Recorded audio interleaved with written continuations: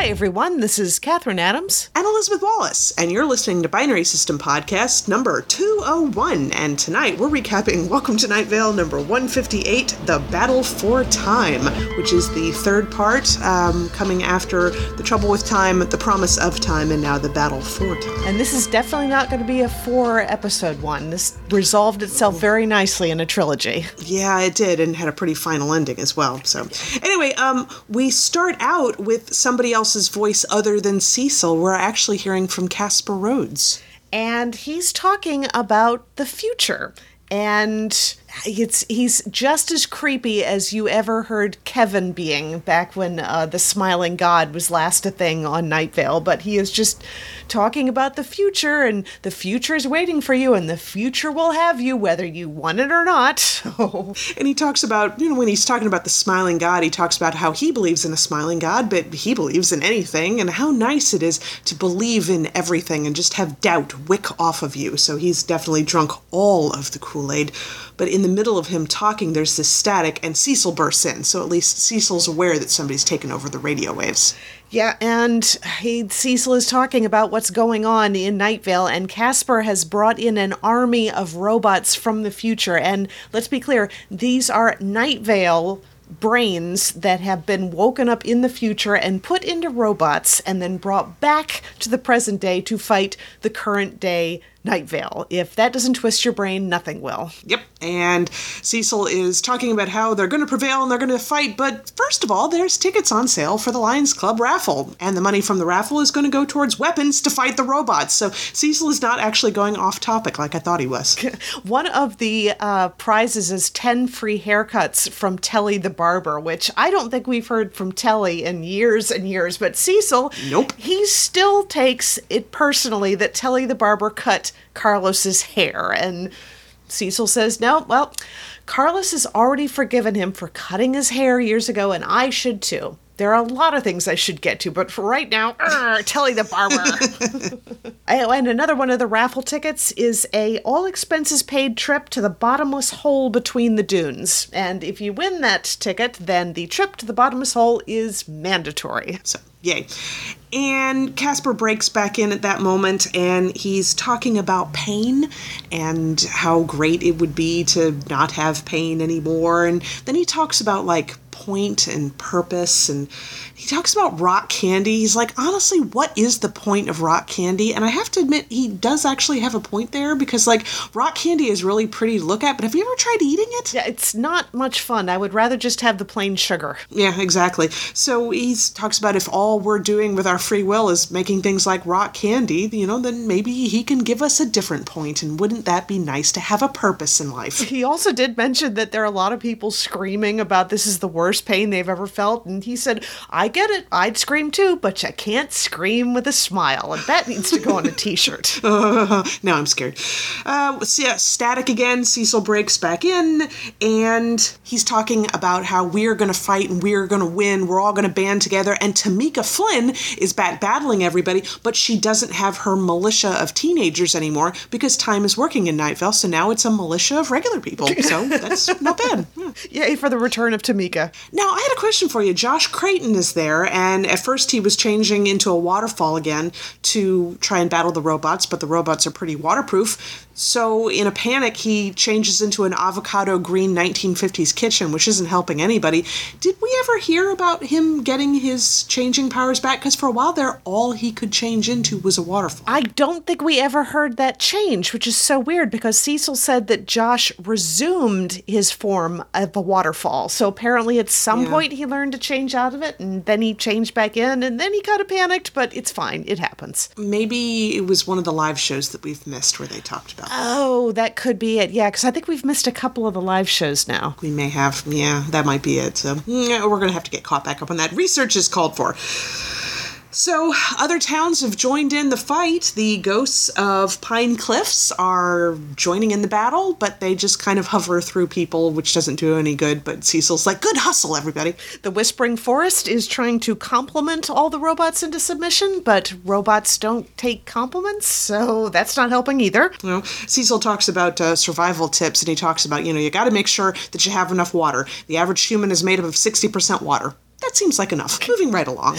You also have to have enough food, and what you really need to do is expand your definition of food. So theoretically, you could eat a desk. So the problem might not be the lack of food, it might be the fact that you're not trying hard enough. He also talked about shelter. He doesn't really think that's going to be a problem because there is tons of shelter around. Just go into one of the buildings around, even though there might be people in there who say things to you like, what are you doing in my house? But, that's more of their problem than your problem. Yeah, or you're not allowed in the stockroom of the Arby's. Casper breaks back in again, and... Yeah, Casper comes in, and he's talking about how it's kind of rude that people aren't answering his phone calls when he's calling them to come and turn themselves in to be turned into brains to be frozen for the future. So he said he'll just come around and get them himself. Wouldn't that be nice? For me, I mean. It doesn't matter what you think. Cecil breaks back in again. He keeps having to fight for the radio waves, and he's reporting that more robots are pouring out of the vortices, we don't know. And the thing is, we suddenly realize that the robots that are coming out of the portals are actually fighting the existing robots. Some of the robots have actually broken free of their programming, and they're helping Night Vale citizens now. Yep, and what is it, Bear? I can't remember what his first name was. Charlie Bear. Charlie Bear. He was the first person that was turned into a robot. The robotic Charlie Bear is now fighting the other robots, and the human Charlie Bear from our time is joining the robotic bear to help in the fight. So this is all getting really confusing. Yeah, but Cecil is just calling everybody to arms, and there will always be a fight, there will always be hope, and there will always be the weather. So we go to the weather. Which I liked. It had a very movie soundtrack, smoky jazz solo singer kind of feel to it. It was kind of poignant and a little sad and everything, and I liked the piano bit that kicked in towards the very end of it. Yeah, I liked the ending better than the beginning. In the beginning, I was like, this sounds a little easy listening to me, but I think it got better over time. But it's called Sugar Neighbors by Dane Terry. Well, we get back from the weather, and Cecil is talking about how Tamika and her militia have now joined the robotic Tamika and her militia, because apparently all of the robots are starting to break free of their programming. And you even have human Josh Creighton turns into a chainsaw, which robotic Josh Creighton picks up and wades into the fray, which is really kind of gory, but very effective. And Cecil actually says that Casper Rhodes, in the end, was felled. He actually fell down and died. And I'm like, oh my goodness, that's final, I mean, a lot of times in a lot of these shows, the bad guy is defeated and they're taken off to prison or something like that. No, he did. Yeah. He was killed. And when he died, all of the other robots just collapsed because since he never managed to get everybody to the future, he wasn't able to bring an army back to the past, to the present, whatever. Time is still weird, even when it's working normally. Okay, so they take all of the robots and they truck them off to be melted down for scrap, except they take the scrawniest, rustiest robot and they put Casper Rhodes' brain inside it. And remember, we had that one older woman whose name I can't remember, the Mary something or other fund. She was the one who always wanted to clean the sand out of the sand wastes. Yep, the Miriam McDonald Memorial Fund. Thank you very much. And her daughter just thought it was just a ridiculous thing to try and do, but she kind of wanted her mother to, her legacy to survive in whatever ridiculous way, but she wasn't taking donations. They set the robot to clean the sand wastes. And I love that mental image of a lone robot sweeping the sand out of the desert. And they're like, don't worry, we're not going to hurt you. You just have to sweep out all the sand, and it could take forever. And that's like one of our bad dreams there. It's like, it's an impossible task that you will never be done with. Oh, God. But then Cecil, one of the things he says towards the end of the episodes, he says, it's like that old saying, death is only the end if you assume the story is about you. I'm telling you, I looked on the YouTube site as well. They did not credit Neil Gaiman with that thing. It is Neil Gaiman's quote, isn't it? I don't know anymore because I can only associate it now with Night Vale. Oh, God. Hi, everybody. Elizabeth here. No, that's not a Neil Gaiman quote. That has never been a Neil Gaiman quote. I don't know what I was thinking, except that if there's a quote about death that's beautiful and clever, it's usually Neil Gaiman, but not this time. This is totally Night Vale. I'm sorry.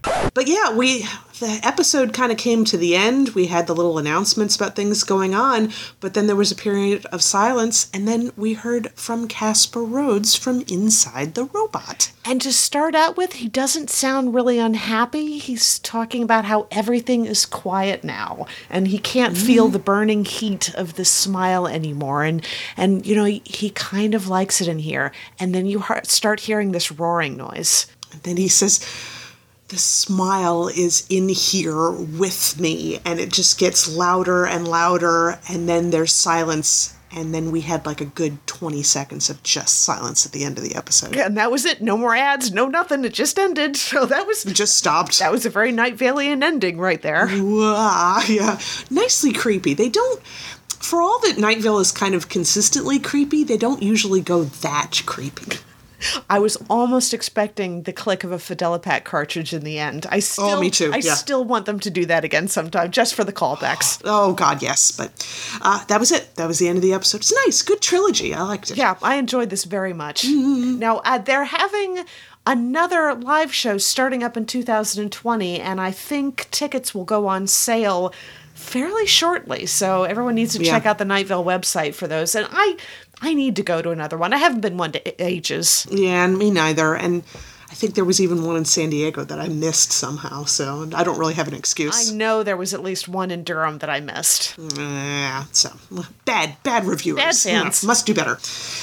So, the only other thing I wanted to talk about this evening was DesignerCon, which we went to yesterday. I am loving the pictures that you're posting on Instagram of all the just random stuff. Oh, and somebody, our friend, I forget if it was Megan or Jennifer. Sorry, Megan and Jennifer. Somebody chimed in on this on one of our posts.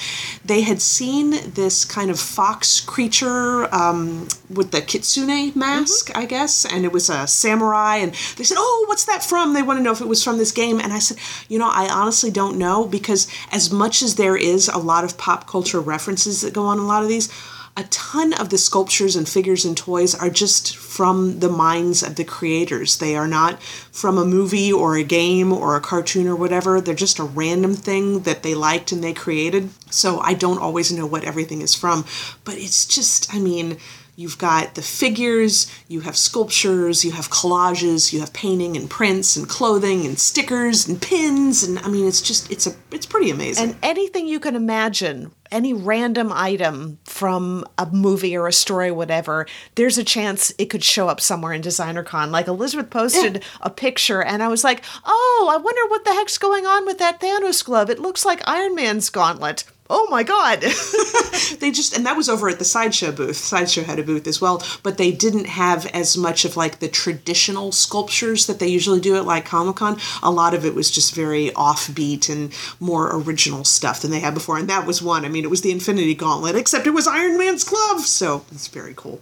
But we'll have pictures of that on the site at time of this recording, hopefully tomorrow, as time this episode comes out a couple days ago. But Stephanie and Jordan were there as well, so we'll have some pictures there. It was a good year, and it's at the Anaheim Convention Center, so they still have room to grow. They got a lot of space there, and car noise. Traffic noise. And everybody at DesignerCon still remembers 2 years ago when the Pasadena Convention Center got so packed. We bought our ticket to go in and had to wait outside for an hour because the fire marshal had kept anybody else from going in because they were at capacity. Wow. So this thing is super popular. Yeah, it's getting bigger too, but it's still just, I'm just so amazed by all the creativity and the weirdness of stuff that you find. It's very, very cool. Only other thing that's going on, we've got a few days left of the Dragonfall November drawing challenge that you and I are working on, getting down to the final stretch. It's been interesting. I feel like I'm learning a lot just from making myself draw something every single day. Seriously, and trying to come up with some interpretation of the prompt that you don't think is going to be too trite, so it's very fun. I've got to still continue working on mine. It's a self-portrait one, so it's like, me, self-portrait as a dragon. This will be interesting. Yeah, I'm taking a different interpretation on the self-portrait for that, so it's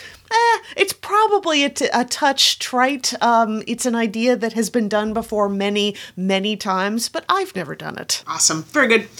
But I guess there's not a lot going on right now because we kind of blew it out of the water last week for the 200th episode, and now we're back to our schedule where we have no plan. Well, no plan, and as of the time that this episode drops, it's Thanksgiving, so happy Thanksgiving! Yes. Unless you don't celebrate Thanksgiving, in which case, happy Thursday. Yes, so that'll wrap us up for the week, so make sure to check out pixelatedgeek.com for all the book reviews, the comic book reviews, the movie reviews, the photo galleries, DesignerCon photo gallery, as I said, and not a lot more coming up because, I don't know, convention season never really starts, but I don't have a convention I'm going to next week. You? No, nothing coming up yet. Probably going to start gearing up for Christmas soon. I know nobody wants to talk about that because I get to start on the Christmas shopping, which I haven't actually started yet on. But yes, No, it'll neither. happen. Yeah, so I'm sure we'll find something in the nerd world to talk about. My God, there's a lot of traffic noise Sure outside is. On tonight. Sunday? It's all hopping at your place. I have no idea. But anyway, one way or the other, we will talk to everybody in 1 week. Talk to y'all later.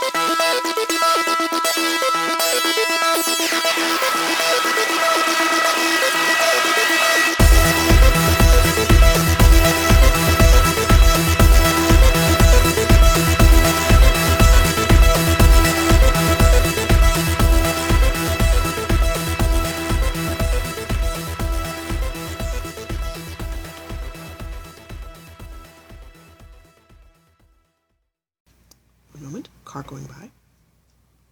Cat, go.